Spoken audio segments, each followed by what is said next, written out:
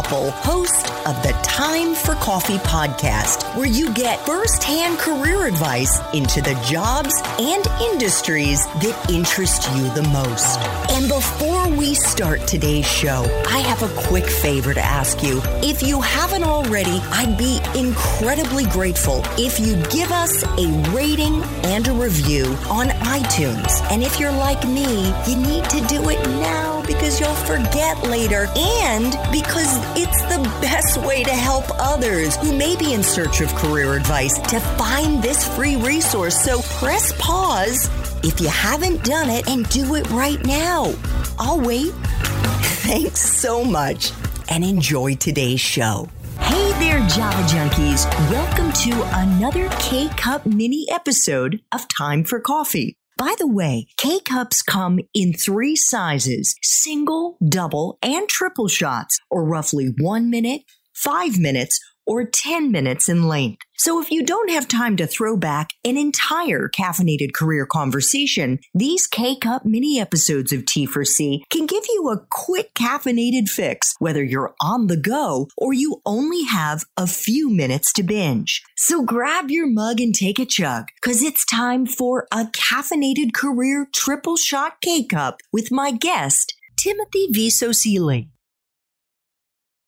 I read through your LinkedIn profile, Timothy, and in it, you talk about the fact that over the 4 years that you were at CU, you participated in or led close to 30 projects and did so in classes, in internships, and clubs. What did that look like? You just alluded to one that was in the classroom. Mm-hmm. Could you give us an example of something outside of Stride Tech, outside of that particular class where Stride Tech wasn't selected? Yeah. You're trying to get me to stop talking about Stride Tech? Is that what you're doing? Absolutely not. We are going to be talking about Stride Tech the rest of the interview. I'm kidding. It's okay. It can be refreshing sometimes to talk about other things. Yeah, I did a lot of clubs and I did a few internships. So that's like on the extracurricular side.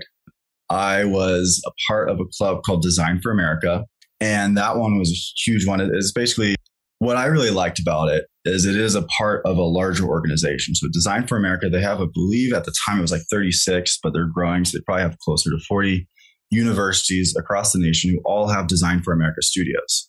So it is very likely that if you're a listener, your university might have Design for America Club. I would highly recommend looking it up because what they do is it's basically a student-led design studio that takes on local community-based problems that are design-oriented, that are usually have some sort of positive social impact.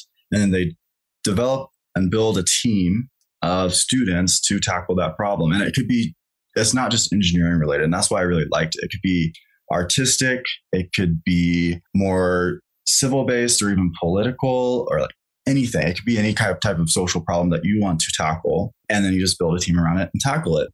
Most of the projects I worked on were very engineering focused, but we had people developing art installations. We would have a local museum or they want to develop some sort of children-friendly exhibit or something like that. And then we just would build a design team around it and do a project for a semester where we focused on solving that problem. That was kind of one way that I got a lot of projects under my belt. And I also got a lot of management experience in that.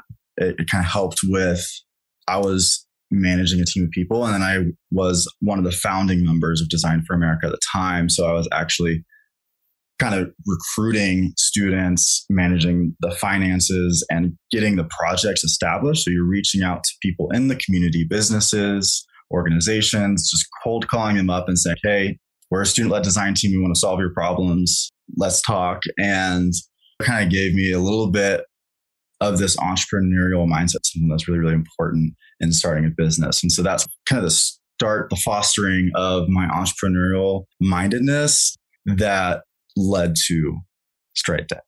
One of the internships that you had, I guess it was your junior year, was with iFlight, which was an early stage startup working on augmented and virtual reality solutions for people with disabilities. I believe you were the third member of the team. How did you break into that team and become a part of this program? Yeah. If you're a student and you'd like to work for a startup, and there's a lot of opportunities out there, but it's kind of hard. Not hard in that it's fairly easy if you know how to do it. But the hard part from a founder perspective is that you just don't have the bandwidth. You don't have like an HR team to go recruit hundreds of people. You often rely on like your network and people to tell you about, oh, this person's interested in working for a startup, blah, blah, blah.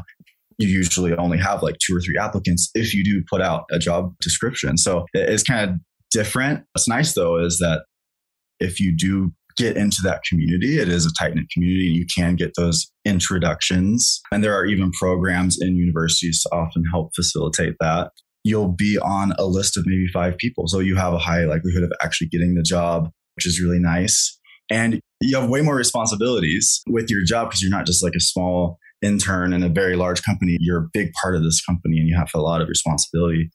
It's a great internship opportunity if you can find it. So what I did was we had a few programs. One was Startup Summer. It was like basically a program that would link startups with summer interns, and you would get to work for that startup for the summer.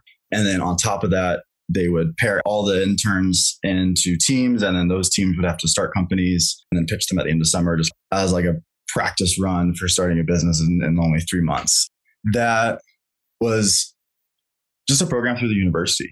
And I'm sure that there's a lot of similar programs in other universities that you can take advantage of once you're kind of into that startup community. So that's how I met iFlight, was like they were on the list of startups looking for summer interns, and I was applying to this startup summer program and I got linked up with them. But then I met so many people in the industry, so many, like in Boulder particularly, the startup community is very close. And so I got to meet a lot of other founders, a lot of other companies, and just kind of get integrated into that community. One way that we've hired interns from schools and universities is we've participated in startup-focused career fairs. They were hosted by CU, but they're a little bit smaller, so they're often not marketed to the entire university. And you kind of got to take some digging, ask around. Maybe your university will have something. So we will do a career fair and we have a table and things like that. So we found a few internships that way. And then other than that, we've also utilized the universities. They use Handshake, which is like a university-based job board, and we will post there as well. And too many examples, but last one. I love it. Keep it coming. Professors are also a great way, especially if you are taking a class by a professor that does some sort of entrepreneurial focused thing or they're into entrepreneurship. I can't tell you how many professors I've had that have started companies or are doing research that they're hoping to start a company out of, or they're in the business side and they've done it on that side as well. So talk to them and just let them know, hey, like I would be interested in working for a startup. They will recommend, like I can't tell you how many times I get emails from professors and how many times I reach out to professors if I'm looking for something specific. Fantastic suggestions, Timothy. Thank you so much. What difference do you think all of those different hands-on experiences made in the way that you've been able to show up since graduation in building Stride Tech? Mm-hmm.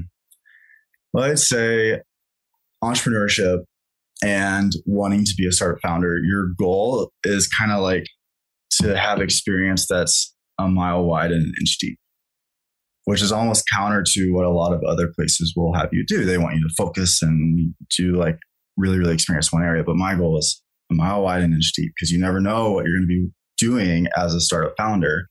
I have an engineering degree. I haven't really done engineering for 80% of the last 3 years. I've worn so many different hats, and I'm just so glad that I got a little bit of experience in each one of these areas. I at least know the basics, and I can build on that when it comes time for me to come up with a marketing strategy for an equity crowdfunding campaign, for example.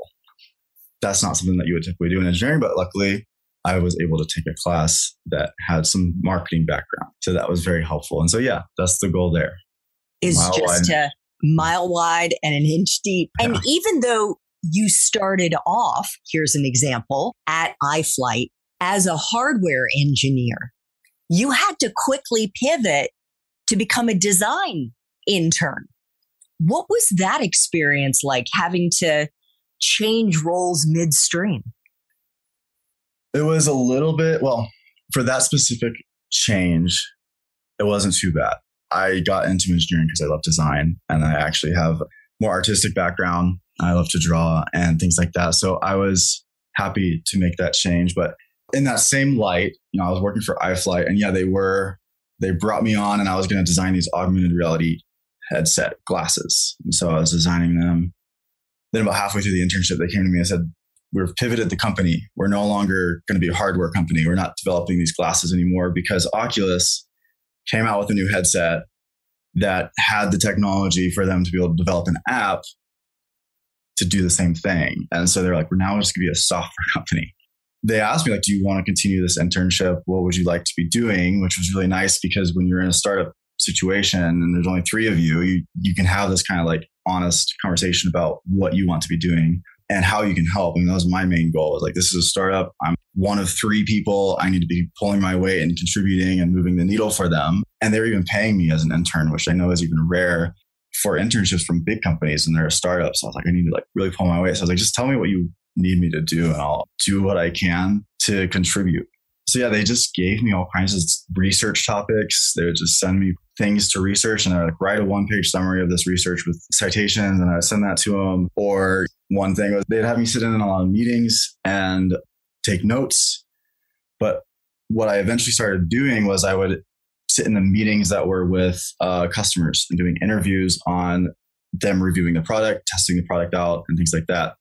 Then they asked me, based on that information that I'm getting from sitting in on those meetings, to come up with a beta testing strategy. That was kind of my final deliverable as an intern for the company. Was I wrote up an entire beta testing strategy for their app. And so it just kind of is being honest with, I want to contribute. Just tell me what I can do and I'll do my best. Especially in a startup situation, it's a little challenging because oftentimes from the other side of it, you're not as used to having a bunch of interns or employees, and having like a concrete task list for the day is often not typical. So you're just having to relay information in real time and have them do things for you. Thanks for tuning in to this K-Cup mini episode of Time for Coffee. If you want to listen to our entire caffeinated career conversation, please check out the show notes for this episode. Thanks so much for listening to this latest episode of T4C. And if you're interested in learning more about my coaching services for confused college students and recent grads, feel free to check out the Time for Coffee website under the coaching tab at time4coffee.org, or text me at 202-236-5712. That's 202-236-5712.